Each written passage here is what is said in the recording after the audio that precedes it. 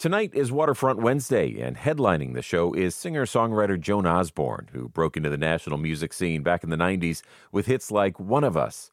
Osborne grew up in the Louisville area and told WFPL's Stephanie Wolf it can be nerve-wracking performing before a hometown crowd.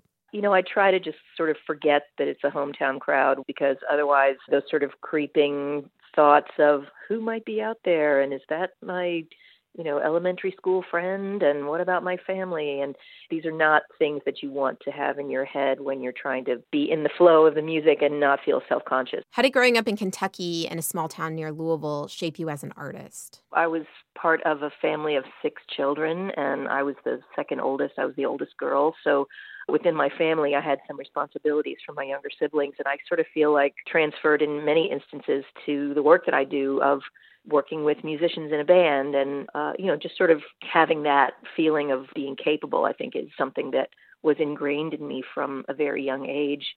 And I also had a great music teacher when I was in elementary school. It was a woman named Carolyn Browning.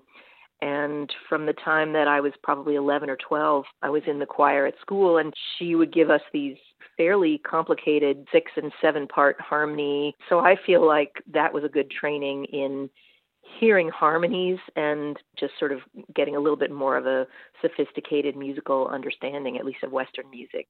You have a new album out this year, which features a lot of live radio recordings of your music. But in 2020, you released Trouble and Strife. I read that was your most political work yet. Give me 10 long years of trouble and strife. What made you want to use music in that way?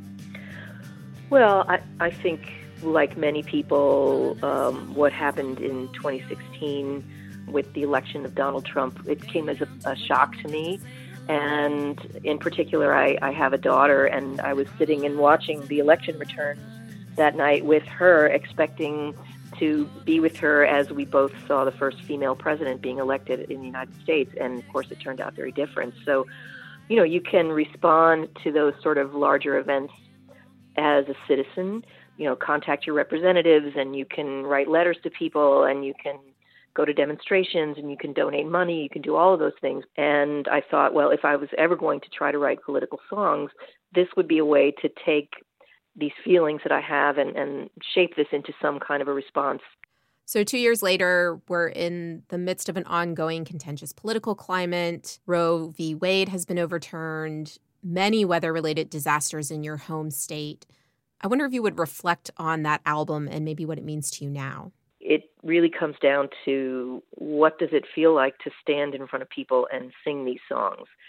So I feel like the Trouble and Strife record has really allowed me to have, a lot of arrows in my quiver, if you will, to put on a show, which of course is about music, and it's about joy, and it's about people in the community coming together.